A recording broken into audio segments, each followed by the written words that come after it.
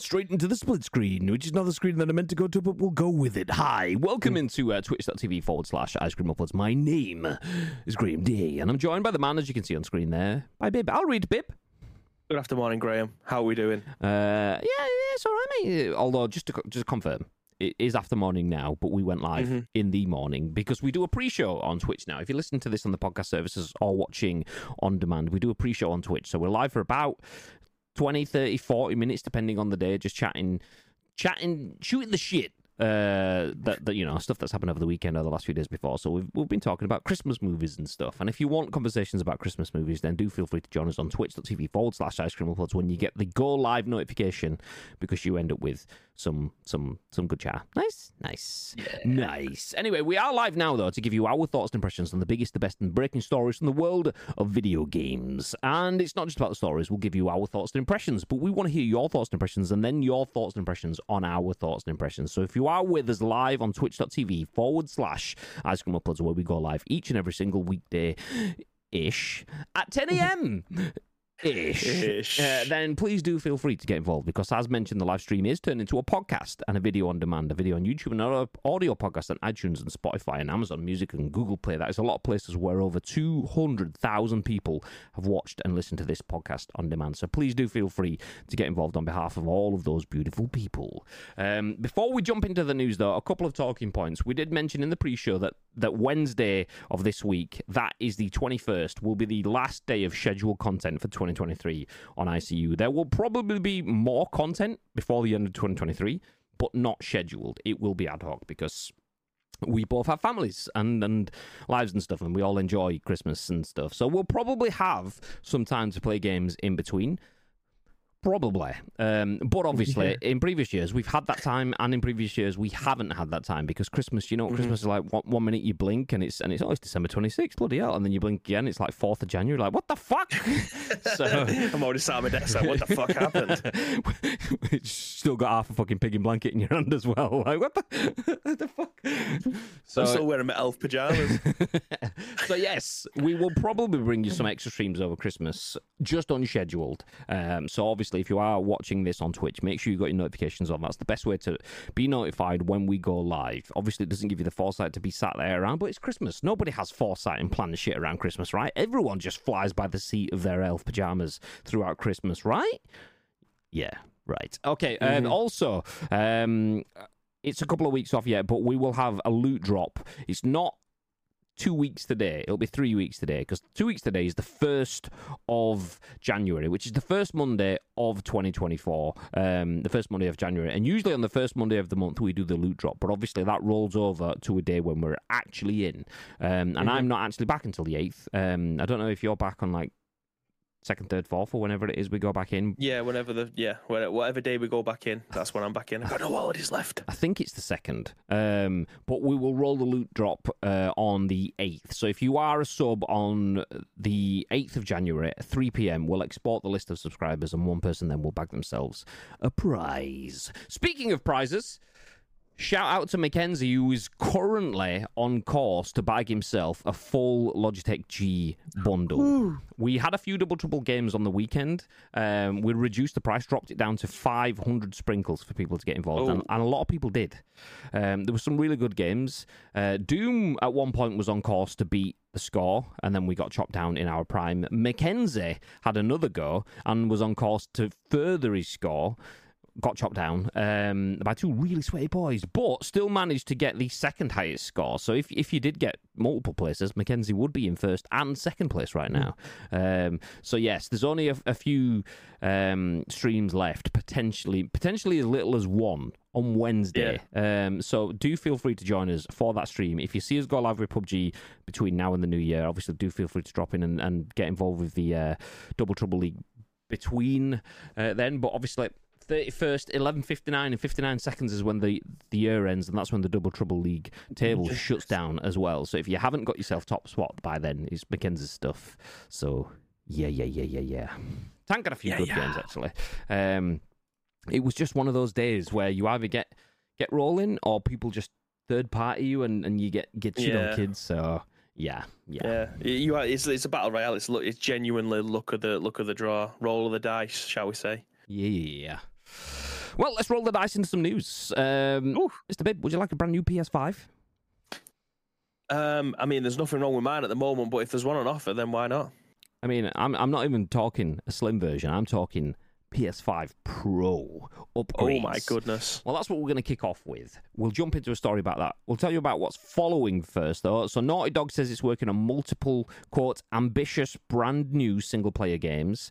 Activision Blizzard is paying $54 million out because it's owned by Xbox, and that's just what you have to do when you owned by the Gap. No, I'm joking. It's discrimination lawsuit stuff. It's actually quite serious. So they're paying out a chunk of cash, which is basically, I assume from the title, the end of their discrimination sort of stuff. Legally, obviously it never ends, but we'll then go from that to E3, which obviously this is an article that happened last week, but we haven't had a chance to speak about it in depth. But E3 is officially dead, which is very sad. But we'll talk about that one as we get to it. For now, though, we'll kick things off with the first news article. Written by Tom Ivan at VGC. PS5 Pro could launch in 2024 with Sony's own DLSS solution, it's claimed. Multiple sources have suggested that Sony's preparing a mid-gen PS5 upgrade. So into the article, Sony could be planning to launch a PlayStation 5 Pro console in late 2024. It's being claimed. Giant Bomb reporter Jeff Grubb said he'd been able to corroborate claims that Sony is working on a mid-gen PS5 upgrade. Quote, that PS5 Pro leak is almost certainly real, based on what I've heard now, and obviously I'm not the only one out there saying that, but I can throw my confirm into the ring for everybody, he said. Is that Jack Boswell? Confirm. That's a say, confirm.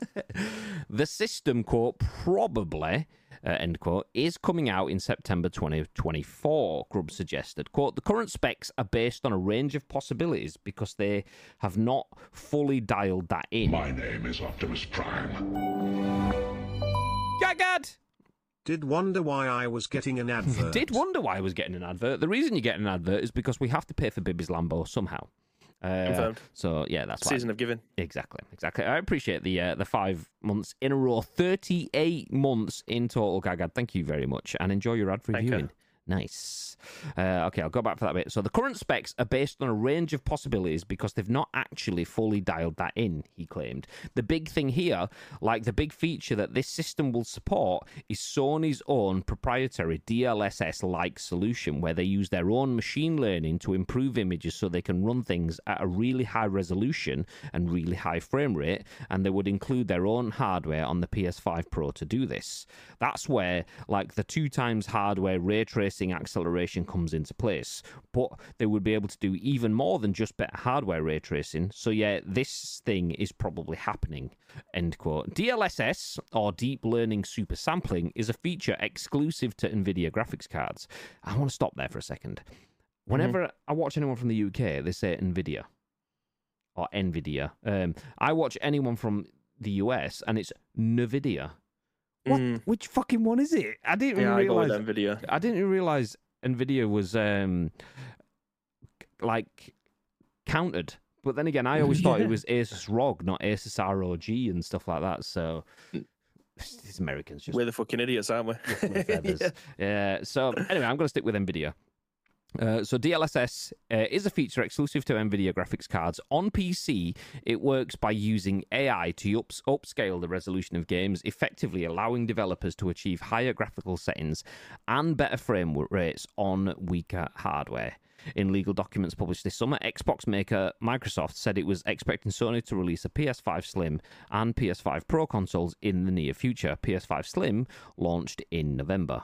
Okay, we don't need to talk about sales stats because we've got all of the information there, but DLSS, which for anyone that's been around the Tech Bro conversations about next-gen consoles before they arrived, there was a lot of talk about, okay, ray tracing's cool. Yeah, the fact that we've got higher frame rates and better resolutions and stuff, but, you know, DLSS is the real future. So if we can get any sort of DLSS-like stuff in next-gen, winner. And then, obviously, we don't really have that sort of stuff.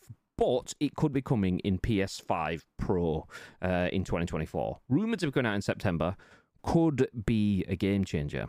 What do you think, Mr. Bibb? Yeah, it's a weird one. I might be being naive with this statement, but when I'm looking at people streaming or when I'm looking at gameplay and stuff that have been captured on PC and they're making trailers out of it and stuff, I haven't seen a massive difference in what the PlayStation 5 and Xbox Series X can push out. Like, again, graphics have never been the kind of thing that's always enticed me into a game. It could be a pixel art game, and I think that looks better than some of the modern AAA games that have all of the graphics on ultra high and look super realistic and stuff. But it's always come down to what the gameplay genre is, what the aspect of the game is, and then the art design afterwards. So I haven't seen anything that makes me think, do you know what? I think it's time for a PlayStation 5 Pro. I think when I'm playing games on my PlayStation 5 on my 4K TV downstairs, I think it looks sensational. I haven't thought, do you know what? I think this is being held back. But again, I probably aren't the target demographic for a PlayStation 5 Pro at this moment in time, same way that I'm not the target demographic for someone who has the latest and greatest graphics card within their computer. Like, it's just not aimed at me. I'm more than happy of having console generation upgrades as and when they're available. But even when it got towards the end of the PlayStation 4's life cycle, I thought we might start to struggle. I'm definitely at that point now with the Nintendo Switch where I'm thinking, okay, this is starting to get left behind now compared to everything else around me. But when I'm playing PS5 games or I'm looking at new trailers of games that are coming out that have been captured on PC, I'm not thinking, do you know what? I think we need a better version of the PlayStation 5 Pro. But I mean, what's going to be put into the PlayStation 5 is obviously what's been lacking for the PlayStation 5 now. That's fantastic for the people that obviously want the latest and greatest, the best looking visuals and stuff like that. But it's definitely not something I'm going to be investing in. Same way that I didn't invest in a PlayStation 4 Pro at the time. I'll just wait for the next console generation. I am not the target demographic for those consoles as and when they come out. Well, I picked up a PS4 Pro, but similar sort of reason, really. I don't feel like there was much need to jump to a PS4 Pro from PS4. There was like some 4K-ish upscaling stuff. I can't even remember. I don't know if it was 4K or if it was kind of 4K upscale. I don't know what it was. It was better than the PS4, but marginally. And I only really got the PS4 Pro because Chloe wanted a PS4. So I got PS4 Pro for me and gave her my PS4. Job's good, and everything gets like downcycled kind of thing. If she's got a PS4, she can play. I've got a PS4 Pro. Job's good, and everyone's happy. Win, win, win, win. Obviously, it was shit because my PS4 Pro was badly manufactured, so overheated when you drop one smoke grenade in fucking PUBG or anything like that. And that wasn't just limited to me. That was quite widely known. So I've never really been the person that feels like I need to upgrade mid-gen. And Tito's just said, our current gen consoles really being pushed graphically if game devs are still supporting PS4 consoles. I believe that is the thing as well. Has anyone thought, oh, do you know what? We're at the top end of this game now. This game can't do any more. I don't really feel like we have consistently. So don't get me wrong, a PS5 Pro bringing DLSS does allow them to get a massive step in graphics. You can get to that 4K. You can use machine learning to to fill in the gaps, so you're not having to like preload a bajillion gig of data to make these wonderful graphics. You can do half of it and then get the AI to fill in the gaps. Job's good, and that's effectively what DLSS does. And if we could do that to make things more beautiful, bigger, pronounced, but I don't feel like we're doing that consistently to the top end of where we are anyway. So it is a nice to have, but like Tito says, we're still in a weird situation where PlayStation 2-3 years ago believed in generations. We've got the PS4 and we've got the PS5, and the PS5 is a step ahead. It's got the SSD in there. It's got like a better GPU. It's got all this stuff that's going to allow us to make things be much more advanced than we have on the PS4. And then they suddenly realised actually there's 120 million that've got PS4s. Would be silly to stop making things for them. So we kind of need to cross over. So you do see like the advantages of just using the PS5. Like things like Ratchet and Clanks and so on. Ironically, it's when you get something like a Ratchet and Clank, which is kind of in your mind a kiddie game. It's not, obviously, it's a family game, but it's that like not non-serious, fun gaming, adventure jobs are good in. But then when you get things like The Last of Us and the Spider-Mans and things where you want like the full future, the big power of Hollywood, but in video games, and then it comes out on PS4 as well, and you're like, okay, well, so these ones are being made in a way that is backwards compatible. Surely that impacts on the development for next generation content. And I believe it probably does. I mean, that said, don't get me wrong, those games still look stunning, but what could they be if they weren't being rubber banded to attach to the previous generations? And maybe that's where DLSS comes in then. And maybe that's almost like a cheat code sort of stuff. We can make stuff for the PS4 to PS5 generation, and then we can make it PS5 exclusive, air quotes, or in principle, by filling the gaps with DLSS, which then just feels like, I mean, that's having your cake and eating it then, which is not a bad thing. It's a good thing, really. It means that PS5 players get PS5 quality games, and PS4 players still get to play the games. It's gaming for everyone at the best of the abilities, which is good. The downside is that if you've already invested in a PS5, to get PS5 games, you will need to get a PS5 Pro. Your PS5 means that you will still be playing PS4 games or somewhere in the middle, and that's the downside of it. Like, where do we stand then on like the Xbox's digital delivery stuff? Like, obviously, if you was to buy a game on your Xbox One, shall we say, you can still play that on your Xbox Series X, and it will automatically update, won't it? It'll look like an Xbox Series X game. Yeah, the smart delivery stuff. Like, so with what Tito was saying there, current gen consoles really being pushed graphically, if game devs are supporting it for PS4 consoles, is that the same for Xbox then? Or are we just going to lump it all into one consideration? Because I believe that they are obviously creating two different SKUs when they are creating the games. I understand that. If you're having 100 people working on your PlayStation 5 Xbox Series X version, and then you're still having 40 people work on your old gen stuff, it'd probably be better to have the 140 people working on that product rather than splitting your developments. So you're splitting your staff.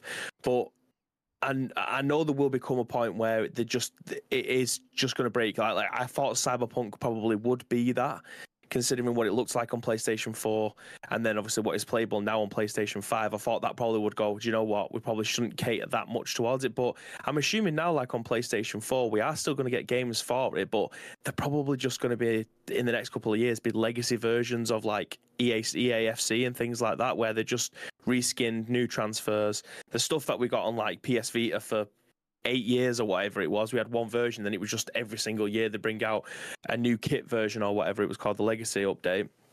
I'm assuming that we're nearly in that pot now. What's it, PlayStation 5 4 years old nearly? Almost. Yeah, so I think we are going to be getting to that point sometime soon anyway, but I do believe that there is a world where those two things can still live, but it is going to get to a point where it's going to age out. Like, I don't specifically think that because they're still working on PlayStation 4 versions of games, that the PlayStation 5 version is only getting 80% of the love or 80% of the work being put into it. I believe that they are still trying to put 100% in there, but they just have people knowing full well that they are still going to make a hell of a lot of money out of the PlayStation 4 versions, because there's over 100 million units out there. Is 100 million units worth of money just sat there if they don't do anything with it. So I don't know at what point they will have that cut off, but I imagine it's probably going to be fairly soon. Like, I'd love to know a conversion scale of how many people have moved from PlayStation 4 to PlayStation 5 now, because I'm betting it's still probably 35-40%. I don't even think they've reached a threshold where they're going, do you know what, we've managed to convert all those PS4 users to PS5. I wonder because if they are expensive-ish still. I wonder if Xbox having a cross-generational philosophy with smart delivery, I wonder if that changed things for PlayStation. I feel like it did, because you look at the PS2, PS3 comes out, and almost instantly people go, okay, well, I've got to buy the PS3 version of this game, and they buy the PS3 version of the game, or they go, well, I can't play that because I'm on the PS2. I'm going to play the PS2 version for the next 3 months, but I know side by side FIFA, for an example, that was the thing that made me realise how good the PS3 was compared to the PS2, because I was playing it on my PS2 and then saw it on my mate's PS3. I was like, yeah, well, I've got to get a PS3 now, because now I've seen that. It's different. It's a whole different kettle of fish. But Xbox, so you mentioned SKUs there. So there was a conversation. If anyone does know the exact stuff here, because I may quote this wrong, but I'm pretty sure that Xbox Smart Delivery is possible because Xbox allows you to have the same SKU on different generations. So if you play Halo on the Xbox One X, you can play it on the Xbox Series X as the same version. I don't know if that's a paid game, but I'll use that as an example as if it was. If you paid for it on the One X, you can play it on your Series X, and it's smart delivery across platforms. PlayStation doesn't allow that, even though it's the same game. That's why when you get a cross-generational version of a game, it gives you two different versions, the PS4 and the PS5, and that's where the difficulty is. I remember seeing a dev or something about that in terms of PlayStation. You can't buy it on the PS4 and then just play it on the PS5 as a PS5 version of the game because it's different SKUs, so they have to add two different versions to the PlayStation Network, the PS4 version and the PS5 version. So they've started to kind of smooth that out a little bit. They've changed the systems and the way it works so that you can get like both versions on a disc or both versions on download, or if you stick the PS4 one in, it unlocks the PS5 one, although it will be a separate game. So they started to figure out ways around that, but it was definitely not as clean as the Xbox equivalent, but that Xbox equivalent having the ability to play across generation. By this point, 3 years in, with 3 years and a month is what it was since the PS5 launched. 3 years in to the PS4 and the PS3 and the PS2, a lot of games companies, first parties and first parties very much so, but a lot of third parties had given up on the previous generation of consoles at that point in time. Okay, we've moved. No FIFA on this generation now, just the next generation. No eFootball on this generation, just the next generation sort of stuff. Well, PES at that point in time and beyond. But 3 years in, and we still very much feel like games are coming out on the PS4 and the PS5. And that, I feel like, is probably happening because PlayStation has to kind of keep plugging the gaps there because they can't give up on a generation that was huge for library building and building out an install base whilst Xbox are still satisfying that generation because it's a much larger generation. If PlayStation moves forward and Xbox stays there, then they can cultivate it, but they're ultimately cultivating it in the past. That's what it would have been previously on PS3, PS2. But the PS4 is... That generation, as Xbox say, it was the generation where people built up their digital libraries to move forward. So if they leave Xbox in that huge playground with 180 million users across Xbox and PlayStation, and they move into the next generation with only 30 to 50 million users at that point in time, then that's dangerous. So I feel like PlayStation have gone, well, Xbox cater for that audience. We own that audience. That was a massive audience that gave us the market control. We have to satisfy that audience. So they're plugging the gaps and reverse engineering everything to make sure it works on that platform. This DLSS, whilst it sounds like huge steps forward so we can make games bigger, brighter and shinier, I believe that probably is a way for them to keep that door open backwards and also allow us to move forwards. The flip side is that, are you really moving forwards if you've always got one eye in the rear view mirror looking back? Probably. So it's one of those. It's making the money hand over fist still, though, isn't it? And that's ultimately what they want to be able to do. Like, again, like I mentioned before, is all that money that's still on the table with the PlayStation 4. They can't just move on from that. Like, I know it sounds ridiculous, and being able to put out the likes of Call of Duty and EA Sports FC and things like that, games that people are buying these consoles. These are the games that people will that's the only game they will buy that entire year. So they can't just leave those off of the table. There might be a lot of people who just play the console exclusive stuff and that's it.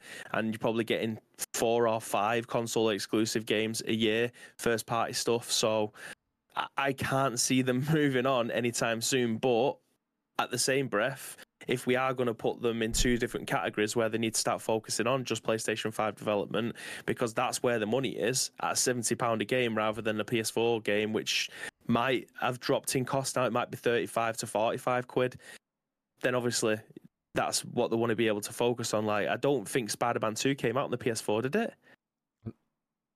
I think it did. I could be wrong. I'm going to have to have a look at that now. No, it did. No, Spider-Man 2, the new one that's just come out, it did come out for the PS4. Yeah. Ah, okay. Right. I was thinking of the first one, but they did a remastered version, but that came out for the PS4 as well. Right. I think that was supposed to be a PS5 exclusive at first, the original Spider-Man remastered and Miles Morales, and then they went and brought it out for the PS4 anyway, which is when people started to lose their minds and going, I thought you believed in generations. But yeah, it's smart business sense to keep that PS4 generation open, because usually what happens is you'll see, obviously, the number of players, the number of daily active users on your PS4 will start to fall. So you're probably still having a large number, but it's going down day by day, whilst your PS5 for numbers will be going up. And that's probably happening. But side by side, as we mentioned it, the last number check we had was about 60 million PS5s or something had been sold, but the last number for the previous gen was almost 130. So it's over 2 to 1. So the daily active users potential, even though it's going up for the PS5 and coming down for the PS4, is still massively higher for the PS4. So if you stop catering for that, that's a lot of money left on the table. Usually you kind of take that hit, though. You go, okay, well, if we stop catering for that, people have to buy the PS5. And then that shifts. One goes down as the other goes up. But if Xbox are keeping that generation open, and like Baby says, you play one game. A lot of people do play one game. I mean, it can't be me playing 87% of my time on PUBG, goddamn. But a lot of people do want to play one game. And it is just FIFA, and it is just Call of Duty, which is available cross-platform. And I'm not particularly bothered, because I only play one game. It's a social exercise for me to just hang around with my mates and so on. I'm not bothered about having 4K or DLSS or HDMI 2.1 or SSDs and all that stuff. As long as I can play with my mates, job's a good one. So yeah, why do I buy a PS5 when I can just get the Xbox Series S or a One X cheap or something like that and just play it that way? Jobs are good, and I'll just keep playing the games year upon year there until 3 to 5 years into the next generation. I'll get my next console, and then they're looking at. But by that point, though, if you've got an Xbox and you've got all of this stuff, and you've probably then bought Game Pass and so on, you're like, oh, well, I'll just buy a new Xbox then. So PlayStation are probably more so, because of that smart delivery, they've had to redeploy and face backwards and look after the PS4 and tailor that for longer than they would have done. So Tito's question, are current gen consoles really being pushed graphically? I don't believe they are, but I believe that's because they are both trying to mop up as much of what's happening behind them before they can fully move forward. And this DLSS stuff definitely adds boosts for going forward, but also allows them to also deliver some of those boosts while still looking backwards. So smart moves either way. Whatever happens, we get an upgrade. So it might not be the upgrade we want, but it's the upgrade we deserve, or some butchered Batman reference. But there we go. We'll put a pin in that one. PS5 Pro could launch in 2024. Rumors are PlayStation have made their own proprietary DLSS type super sampling. So AI goes, we can make this look prettier, and therefore everything looks badass, which is good, because top-end PS5 games look phenomenal. If we can make them look even better, job's a good one. And if we can do that while still allowing people to play on PS4s, then even better still, because in economically developed areas of the world like the UK and Europe, where I assume a lot of us are from, then, okay, that's great, but there's parts of the world where PS4 still is pretty expensive, so getting rid of that is not an option. So if we can keep people playing, then, win-win, nice. Keeping people playing is exactly what Naughty Dog want to do. Let's jump into our next article, written by Shubhankar Parijat over at Gaming Bolt. It says, title, Naughty Dog says it's working on multiple, quote, ambitious, brand new, end quote, single-player games. Leaks have previously claimed that The Last of Us Part 3 is in development, while there have also been suggestions that the studio is working on a new IP. So Naughty Dog has announced that it has officially ended development on Last of Us Online, with the studio explaining that the decision was made so it could continue to focus on crafting the narrative-driven, single-player experiences it's known for. And interestingly enough, it turns out there are more than one of those games in development at Naughty Dog right now. The same was confirmed by the developer in the official blog post announcing The Last of Us Online's cancellation. Naughty Dog wrote, quotes, we have more than one ambitious, brand new single-player game that we're working on here at Naughty Dog, and we cannot wait to share more about what comes next when we're ready, end quote. Studio president and creative director Neil Druckmann previously confirmed in June last year that his next directorial single-player project had entered development. What these projects are, or how many of them are simultaneously being worked on, is anyone's guess right now, and Naughty Dog itself probably won't be making any announcements on that front in the near future. But as always, there's no shortage of speculation and rumours out there. Leaks have repeatedly insisted that The Last of Us Part 3 is in development, while there has also been speculation about a new IP being in the works. Did you see this? Last of Us Online getting cancelled? I didn't. Do you know what? I didn't until Dave come out and said that they've got new IPs ready to. Well, they're working on new IPs, and I thought, do you know what? It probably makes more sense. It comes down to money again. We've just been going through a fiscal calendar of what the PlayStation are going to be doing, but I imagine this is the same as well. I can't remember whether or not this was the Last of Us Online were going to be a free update, or it was one that you'd have to pay for to be able to have access to. But I imagine the amount of people who would be buying The Last of Us Online versus a new IP or a continuous game in an already established IP, they're not even anywhere close to being the same. So it probably makes more sense for them to ditch it. It's a shame because I know a lot of people were excited for it with obviously what came previously with the faction stuff, but ultimately it just comes down to purse strings, doesn't it? They want to be able to try and rake in as much as they can, spending as little as possible. That is business. This shouldn't be news to anybody. So it doesn't surprise me that they've started to can it, especially if they are going to be working on a new IP of sorts. Just trying to get the title to fit. There's too many big words in there, so I've had to kind of cut it down. Okay, we'll go with that. Naughty Dog, multiple brand new games is what it says. I missed out the ambitious, missed out the single player, but we can chew that in the fat as we go through. Mm-hmm. Yeah, for anyone that missed it last week then, so there was an article that came out, and there is a channel on Twitter called Naughty Dog World, run by Garlic Clark, one of the friends of the channel.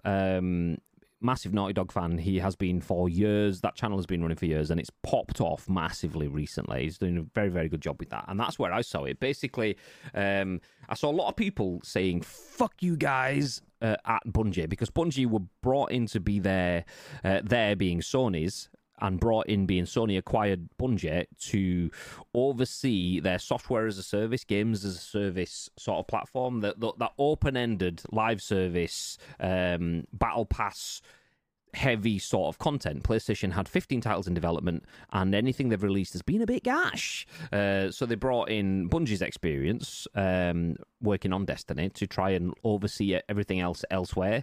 And everyone's saying, well, Bungie's looked at this, gone, it's shit. To make it properly work, you will need to kill so much stuff. It'll take so much time. Let's just sack it off.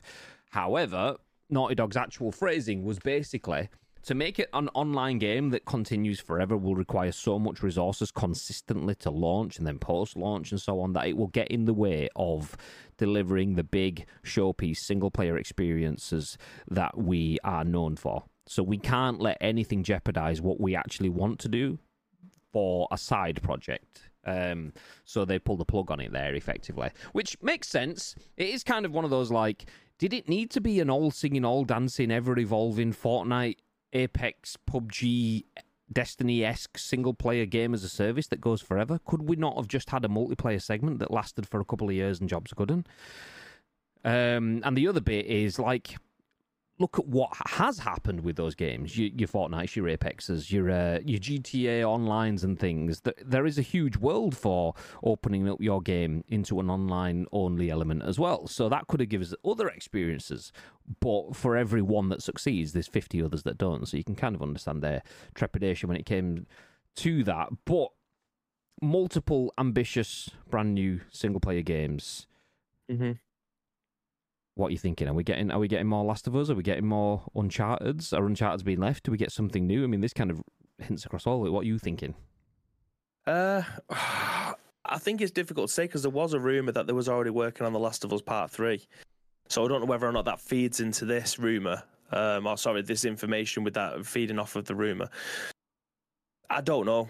I genuinely don't know what they're going to be able to pull out, but Naughty Dog do what Naughty Dog does best, and that's create exceptionally well-written storylines. So whatever it is that they're going to do, I imagine is going to be a huge success for them. So they remind me a little bit of Rockstar. When they put something out, it's got the quality seal of approval, the golden stamp, that those kind of whatever words that you want to use to try and describe what they end up putting out. But it always seems to be golden. Like it's always a fantastic piece of work. So yeah, I don't know. I mean, whatever it is that they're going to put out, I wish them the best with it. So yeah, I'm not necessarily too sure what is going to hold for them. But the rumors are suggesting that The Last of Us 3 is already in development. So whether or not again that comes off of the back of this, I'm not too sure. Yeah,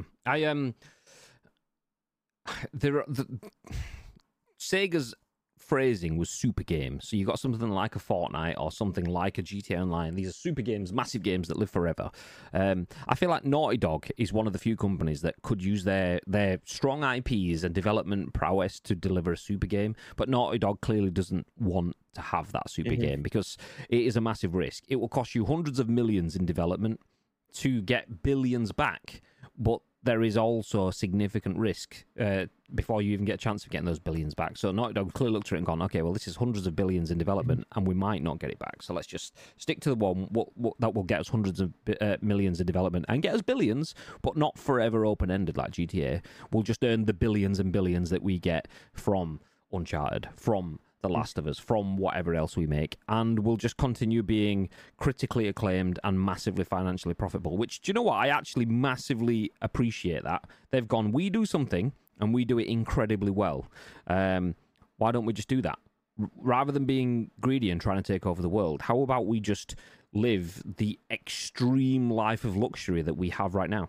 And very few game companies do that. Very few go, do you know what, we're on top, let's stop, let's stay where we are. And they always aim for a bit more. And I'm a big fan of seeing this because The Last of Us is up there with one of my best games of all time. Uncharted is up there with one of my best series of all time. And I feel like if you've done that for two different series in the same sort of time frame, you've clearly perfected the process of delivering Hollywood engaging cinematic storylines in video games. No one else does it as good. For me, at all. Nobody comes close. So just keep playing towards that strength. And it seems like that's what they're doing. Because even though I would rate The Last of Us and Uncharted really highly, I've not played any of their online multiplayer components because I loaded up The Last of Us 1 and thought, this is a bit clunky. These controls and stuff weren't made for multiplayer games. And we're in a world where multiplayer-only games exist now. People develop games just to be played online with mates as shooters and so on. So those functions, those maps, your character's traversal and stuff are created bespokely for that game. So shoehorning a really great linking animation from single player into multiplayer doesn't necessarily work because the fact that it's really good and smooth and buttery and looks beautiful, but it takes you 3 seconds to do. All right, well, you're dead then, so what does it matter? Yeah. As sad as it makes me, I would love to have tried some multiplayer bits off the back of it. Probably not for long, but that in itself makes me say this is a smart decision. So, yeah, well played, Naughty Dog. Naughty Dog is releasing multiple brand new, ambitious new games, but obviously at the expense of multiplayer for The Last of Us. The Last of Us Online, which was announced a while ago, has been canned as of last week, if you didn't catch the news. Benno Wilson, welcome in. King Comic, how you doing, mate? What's up, fellas? Hope you're well. Loving the NY shirt. Thank you, mate. I hope you're doing well. Mr. Wilson, I saw you got a sub the other day. I think it was Nietzsche, potentially. Dropped you a sub. Enjoy those emotes and that ad-free viewing. How you doing, mate? I have never played Uncharted myself. Surprising that, Lake. For someone that likes films and you've got quite a good sort of sprawling, what's the word I'm looking for? Eclectic taste when it comes to movies and so on. I would very much recommend Uncharted as a video game series. I played through it with Danielle because it was like playing through. If you like 80s action movies, taking 80s action movies and put it into modern video games, that's effectively what it is. Uncharted 1, good. Uncharted 2, excellent. And then 3 and 4, phenomenal as well. So, very much recommended. The series, phenomenal. Definitely recommend. How's things, guys? Good, mate? Are you? You all set for Christmas? Yeah. Tritium Cat, any mods? What, in the channel? Or on the games? You need to be specific, but welcome into the stream. Zed Manskar, thank you for the follow. I missed that one 16 minutes ago. I appreciate you, dude. If you can call at Ted not that, maybe. Yeah. Poor sod. All good, nice. I wanted to slide into your DMs the other day. Do you not exist on Twitter anymore? I tried to send you a message for something worky related, and I couldn't find you, so I got distracted. Yeah, you mate. Do you accept whistleblowers? I don't know what to do with that question. that's an interesting statement. No, I don't. On Twitter, Insta, I do. Do I have your? I'm quite lax when it comes to Insta, to be fair. I just watch reels all the time. Love it. Yeah, although I tend to do that when I'm like, Facebook is shit because Facebook is garbage. I don't know. I don't know if I actually do follow you on Insta. Sorry, everyone can sit and talk amongst yourselves while I figure this out. Yeah, we'll find out. We're eagerly anticipating this information. Well, drop me a message on Insta and I'll drop you one back, or I'll try to remember to catch you at your stream. But anyway, I'll probably drop you a whisper or something. I can do that on Twitch. I know how to do that one. Nice. No whispers for the mods, so I can't explain. Oh, okay. It's fine. If you have to jump into whispers and stuff, then it's probably not a conversation that needs to be done in the middle of a podcast. So we'll move on. Like a base hunter type whistleblower, like a DJ Alligator Project. Blow your whistle, bitch. Yeah, okay, nice. Okay, moving along, we'll talk about Activision Blizzard now. Take that down and bring this one back up. Andy Robinson at VGC says Activision Blizzard to pay $54 million to settle a discrimination lawsuit. So that's as much as $46.75 million will be paid to female employees who claim they'd received inequitable pay. So Activision Blizzard will pay a $54 million settlement to end the 2021 sex discrimination lawsuit, as first reported by the Wall Street Journal via VentureBeat. The publisher, which was acquired by Microsoft in October, entered into an agreement with the California Civil Rights Department to settle the case, which is Look at the size of that cat. Meow. Oh no. Meow. Oh meow. no, we're getting meowed by Meow. Spike. Meow. Meow. Meow. Meow. Meow. Meow. Meow. Meow. Meow. We're all just talk amongst yourselves. Nice. Well, this is going. I'm going for a piss. Back nice. a sec. Spike, thank you for 46 months. Thank you very much. I appreciate you and your massive cat. Where do we get to? Okay, yes. Okay, I'll start again. As for first report by the Wall Street Journal by VentureBeat, the publisher, which was acquired by Microsoft in October, entered into an agreement with the California Civil Rights Department to settle the case, which is related to claims of unequal compensation and promotion practices on the basis of sex from 2015 to 2020. Activision Blizzard will pay as much as $46.75 million to female employees who claim they'd received inequitable pay during this period. $9.125 million will cover attorneys' fees. Under the agreement, which is subject to court approval, Activision Blizzard will take additional steps to help ensure fair pay and promotion practices at the company, according to the CRD. The California CRD agreed that, quote, no court or any independent investigation has substantiated any claims of systemic or widespread sexual harassment at Activision Blizzard, nor that Activision Blizzard senior executives ignored, condoned, or tolerated a culture of systemic harassment, retaliation, or discrimination. The settlement also said that its investigation found no evidence of wrongdoing by Bobby Kotick, CEO of Activision Blizzard, or its board. The state's expert witnesses testified that a gender pay gap existed overall, but a pay disparity was not found among employees of the same rank. California remains deeply committed to promoting and enforcing the civil rights of women in the workplace, said CRD Director Kevin Kish. If approved by the court, this settlement agreement represents a major step forward and will bring direct relief to Activision Blizzard workers. At the California Civil Rights Department, we will continue to do our part to fight for the rights of our state's residents. Activision Blizzard said in a statement, we are gratified that we have reached an agreement with the California Civil Rights Department today, as the CRD has now announced in a press statement. We appreciate the importance of the issues addressed in this agreement, and we are dedicated to fully implementing all the new obligations we have assumed as a part of it. We want our employees employees to know that, as the agreement specifies, we are committed to ensuring fair compensation and promoting policies and practices for all our employees, and will continue our efforts regarding inclusion of qualified candidates from underrepresented communities in outreach, recruitment and retention. We are also gratified that the CRD has agreed to file an amended complaint that entirely withdraws its 2021 claims alleging widespread and systemic workplace harassment at Activision Blizzard. As the CRD acknowledged explicitly in the agreement, CRD is filing, along with a proposed content decree, a second amended complaint that withdraws, among all other allegations and causes of action, the fifth cause of action, employment discrimination because of sex harassment. I'm going to stop there because it's gone full legal spiel.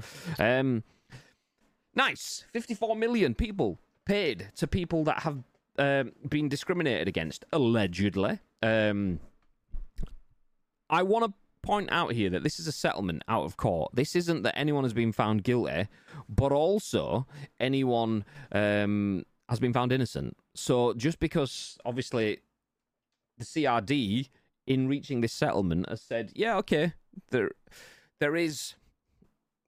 grounds that we'll withdraw a statement. We're not saying it's not possible. We're saying it's not been proven and founded, and there's a very significant difference there. So you wouldn't be paying 54 million if there wasn't anything to clear up. Now, like I say, clearing up doesn't necessarily mean guilt, once again. So we're never going to find this. We always said that this would probably get paid out of court, or they'd reach some sort of settlement. But the fact that $54 million has been spent means that there was a lot of stuff that could have caused problems. And it could have just caused $54 million worth of headaches going forward. So paying it out now gets rid of it entirely. Whether the problems happened or not is now kind of irrelevant in that sort of sense. It's not. It's very, very relevant. But in that sort of sense, it's kind of irrelevant now. But what we do have is $54 million worth of reparations and systemic changes that will allow for this to not happen going forward. If it did or didn't happen, allegedly, I don't know. But I'm not going to forget very quickly that there was a lot of different news stories from a lot of different sources that were talking about detailed situations of in-office harassment, frat culture, to the point where someone even committed suicide as a result of the bullshit that they were put through. That doesn't just happen. So I'm not going to quickly forget that stuff's happened, but naturally, what am I going to do now? Everyone's agreed, everyone shook hands and taken a big old wedge of cash. We'll put a pin in that with the proviso that Activision actually started to do something about that now. That's what the CRD are holding them to task for, and hopefully we start to see that stuff going forward. What are your thoughts, Mr. Bibb? Yeah, pretty much all of that. Like, if there's money exchange in hands, they've come to an agreement somewhere that there has been some malpractice along the way. But if this means that they have to put processes in place to protect future workers, then it's money well spent. I don't even know if this is going to fit. It's going to be too big. Oh, fuck. Let's get rid of the discrimination. We'll just put lawsuit. Actively is to pay 54 million to settle lawsuit. Nice. Whistleblower equals news not yet known. Oh, I know what a whistleblower is, but just the question coming out of do you accept whistleblower? So you want to give us a news story? Is that what you're saying? Is that what you're saying? Yes. Okay. I mean, send a whisper on Twitch. We will see it after the show. We don't cover breaking news live like that, so we'd feature it tomorrow and stuff. But yeah, feel free to fire us a whisper. For now, though, back into the news. Activision Blizzard to pay $54 million to settle a discrimination lawsuit.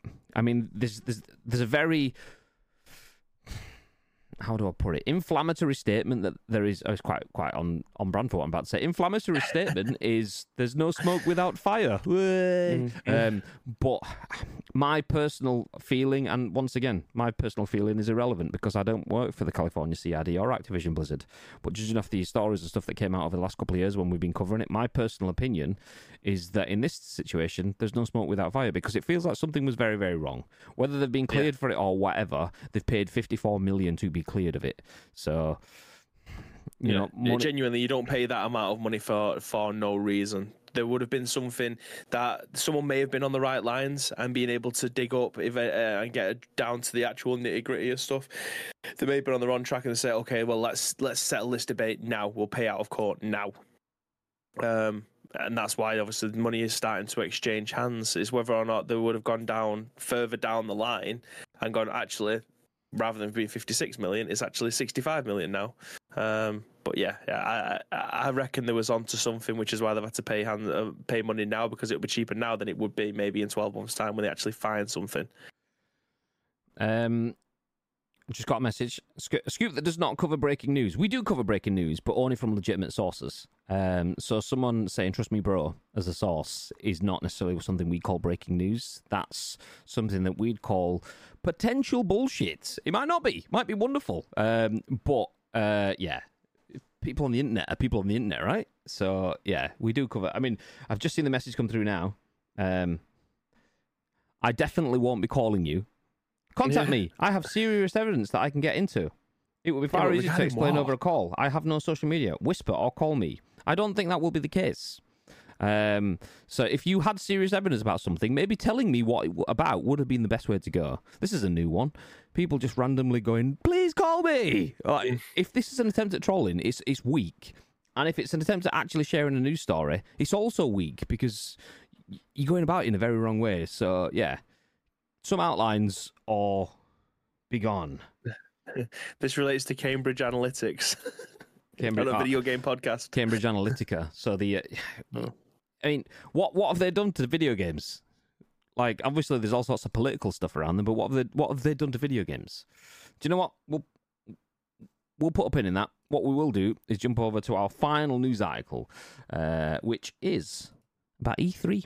Obviously, you may have seen this last year. Andy Robertson at VGC has this article. E3 is officially dead, organizer confirms. We know it's difficult to say goodbye to such a beloved event, but it's the right thing to do. So E3, the games industry's former flagship annual event, is officially dead. Organizer the Entertainment Software Association, ESA, has said. Obviously, we kind of saw this coming. The writing was on the wall, but it's a pain to hear it actually in writing, but the article says, quote, after more than 2 decades of hosting an event that has served as a central showcase for the US and global video games industry, the ESA has decided to end E3, President Stanley Pierre-Louis said in a statement. Quote, we know the entire industry, players and creators alike have a lot of passion for E3. We share that passion, he added. We know it's difficult to say goodbye to such a beloved event, but it's the right thing to do given the new opportunities our industry has to reach fans and partners.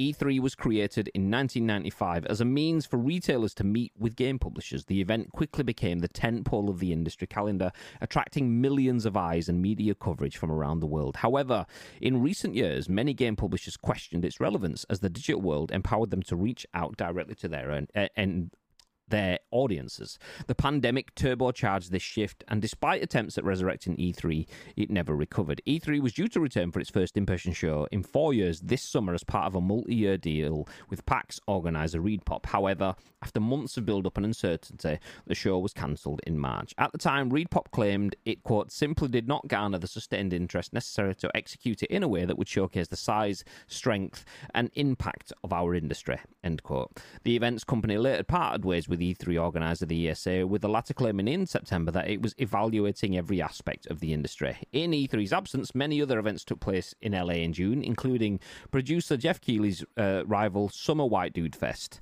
Ubisoft Forward, and an Xbox... Oh, sorry, it's the Summer Game Fest, sorry, and an Xbox Showcase. Bit of banner for those that do stick around for the previous podcasts. Speaking of VGC, Keighley dismissed suggestions that competition from his rival event was partly responsible for the cancellation of E3 2023. Of course he did.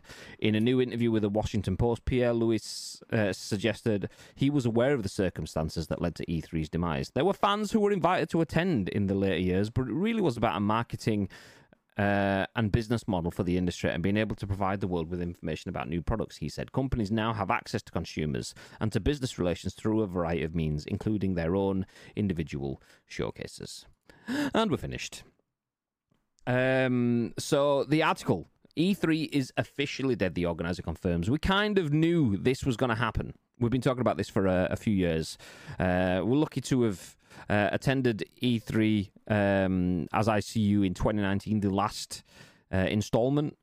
Sadly, we didn't get to go to another one, but it's looked that way for a while. Partially through E3's own doing. The ESA dropped the ball on E3 multiple times. They very much knew that they were sat on the cash cow, the big dance, the showpiece, the main event of the video games calendar, and then thought, okay, well, people need us. We don't need people. It's like FIFA and EA Sports, that sort of stuff. It was like, yeah, we're FIFA. You need our name. And then everyone else was FIFA, EA, which is everyone else in the games industry in this instance, went, do you know what? Fuck it. We don't need you. We can do this on our own. And that's kind of what it is. The ESA built this platform to lift everyone up. Everyone learned and started doing it for their own. And then the ESA's E3 was like this big, lumbering, expensive showpiece where your news is drowned out by everyone else. Why would I spend so much time and effort to compete for showtime when I can just do my own bits on my own calendar? And we don't make video games just for Christmas anymore because people play games all year round now, so why do I need that? So it makes absolute sense for E3 to not be here, but it's gutting nonetheless because I wish they'd have found a way to make that central celebratory showpiece, because video games is celebratory, it is communal, it is something based around experiences that are solo but shared as well.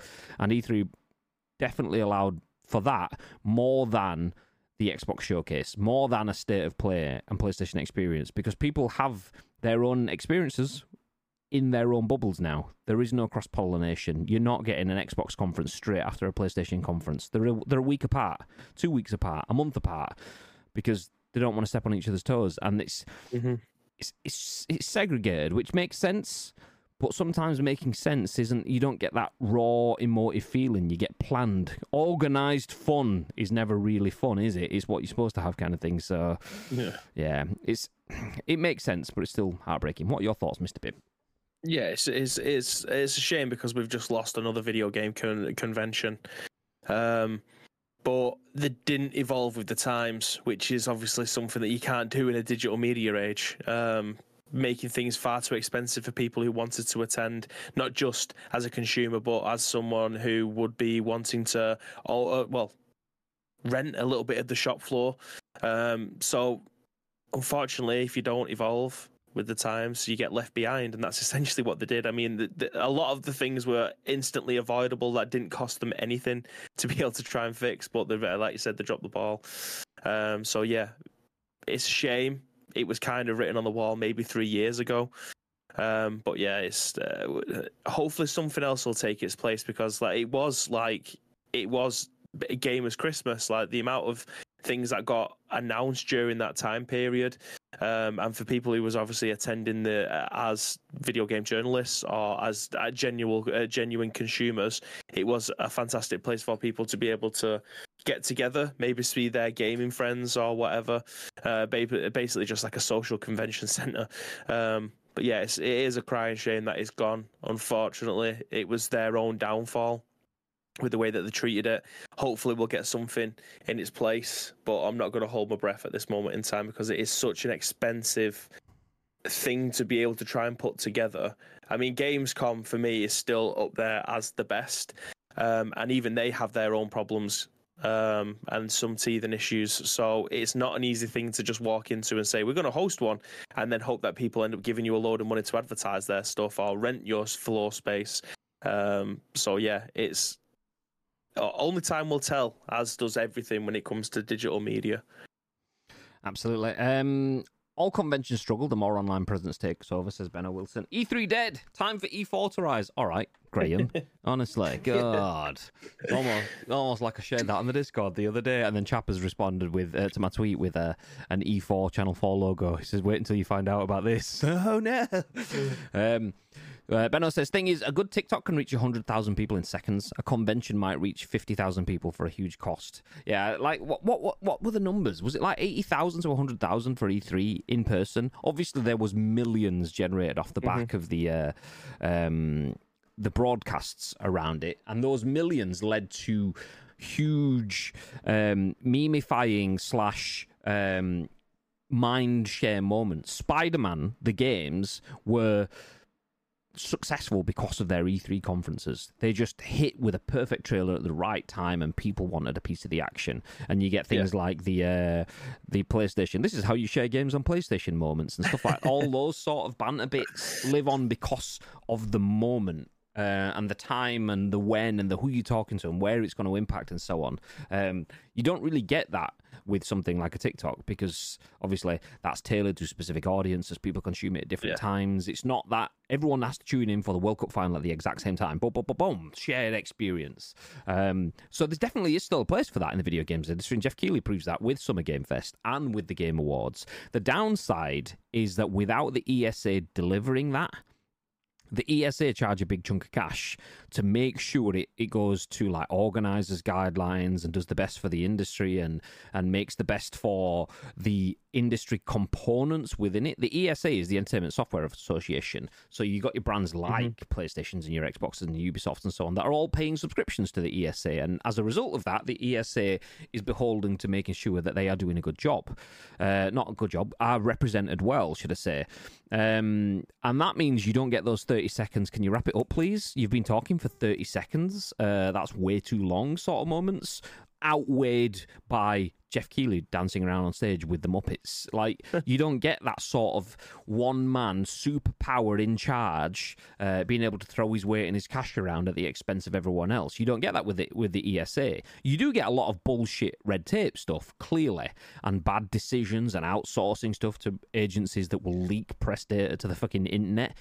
There is a lot of bad stuff that comes with the ESA, but the good stuff is that you get that industry impartial central point that isn't governed by one individual person that has an aim to make profit. It's about the whole industry at large. And we don't have that independent body anymore over the top of that. So we do have a space and we do have a need for things like the Game Awards and Summer Game Fest. It's just not going to be done by the ESA. It's going to be done by PlayStation and by Jeff Keighley and by Xbox and Ubisoft Forward and EA Play and everyone else that has their own individual bits. And it's a bit shit that we don't have it all in the same window anymore. You can't sit there and be like, oh, E3 starts at fucking 5 p.m. tonight for the Xbox conference, and then at 8 p.m. we'll have like the Square Enix conference, and then at 1 a.m. we'll have the PlayStation thingy, and then at 3 a.m. we'll have the PC games conference, and we'll all come in absolutely red-eyed and bags under our eyes tomorrow for work. You all right? Yeah, just watch the PC games conference. What did they show? Fuck knows. I was like 19 hours awake at that point in time. Can't remember. So, like, we miss out on those moments, and that's the bit that's sad for me. It absolutely makes sense, though. Whilst E3 was a phenomenal sharing experience, the reason I use the phrase Game of Christmas is Christmas is emotive and so on, but it's very over the top as well by design, and so was E3. It was this communal thing that was really good and brought us lots of content, but it wasn't necessarily the smartest way of delivering that content. Not in 2023. Live streams direct to their audiences that it needed to be is the smartest way of doing that, but smart is often boring, and like it's the chaos that comes with E3 that can make shit moments. It can mean conferences just get labelled as, well, you lost, you failed E3, PlayStation won, Xbox was shit, but Xbox might have an absolute gem in there that then gets shit on because of everything else and so on. So E3 has a lot of negative points that comes with it, as does everything. There's swings and roundabouts, positives and negatives for both ways, but even still, that huge week-long gamer celebration run by an independent body, I'm going to miss. I'm not a fan of seeing, and I've said this multiple times over the course of the year, particularly over the last week, I'm not a fan of seeing us get into the big E3 moment of summer, which is Summer Game Fest now, and having one bloke go, here's the trailer for Summer Game Fest that I personally edited. It's not about you. It's about the industry and the people that you only give 30 seconds to talk when they've just won the best game award of the entire year. You spent more time talking about yourself than letting them talk. Fuck you. So, but we don't get that with the ESA and E3, and that's the bit that I'm going to miss. So, yeah. Big drop, big loss. Unfortunate, but we move. Times move. This is life. Baldur's Gate 3 earned Game of the Year. Is Alan Wake 2 as good as people say? Baldur's Gate 3 did earn Game of the Year, and they got 30 seconds to talk, despite talking about lost staff and so on. It was, okay, wrap it up, please. Bizarre. Alan Wake 2 apparently is as good. I've not played it. For games, of course, there's a lot of reach off the back, but there's too many streamers. Too many streamers with cheaper impressions now, and then for hardware vendors, the costs are rarely recouped from a convention. Oh, absolutely. So that's the thing. Like, E3 was, I mean, it mentioned in that article, didn't it? Like, it was all about retailers being able to speak to the industry and vice versa. But when you put that, morph that bit into a public conference, the retailer stuff isn't just taking a few kits to bring up on a stage and this is what you should buy for the summer. You're not selling to retailers, you're selling to the public, so you need bigger stands. And then that's happening in the fucking Los Angeles Convention Center, which is one of the biggest and most expensive convention centers in one of the biggest and most expensive cities in the world. It suddenly becomes extreme. So yeah, that part of it definitely is flat. Like, for people to go there and make money off the back of that, you need to have a phenomenal event, or know that you're about to lose shitloads of money and it's all about long tail marketing. Our plan is to seed this part of our marketing, and then over the next 9 months we'll recoup the money back through our partnerships, our announcements, our putting ourselves into the mindshare of people for longer tail. But even then, most people have to have it as a loss leader. Okay, we'll lose money on this, but we get the brand out. It is what it is. But when it costs that much, it's not a loss leader, it's just a loss. You don't recoup. So, yeah, for that side, definitely makes sense to can it kibosh. And then E3 should just focus just on the broadcasting side of things. But why would people do that then? Why would people go into the E3 only stream when I can actually, my channel has 1 million subscribers, and me putting out my content on my own channel means I speak to my 1 million engaged subscribers. But because I'm putting the content out and it's the new PlayStation game of choice, that might get me another 20,000 followers. So the next time I'm speaking to 1,020,000, and then the next time it's 1,100,000, 1.1 million, and then it's 1.2 million, and then it's 1.5 million on my own channel. Why am I feeding your channel when I can feed mine? So I see no way for E3 to get back involved with this without doing something like an award show or something like Jeff Keighley's done. And I would very much appreciate the ESA or someone getting involved in that, because please.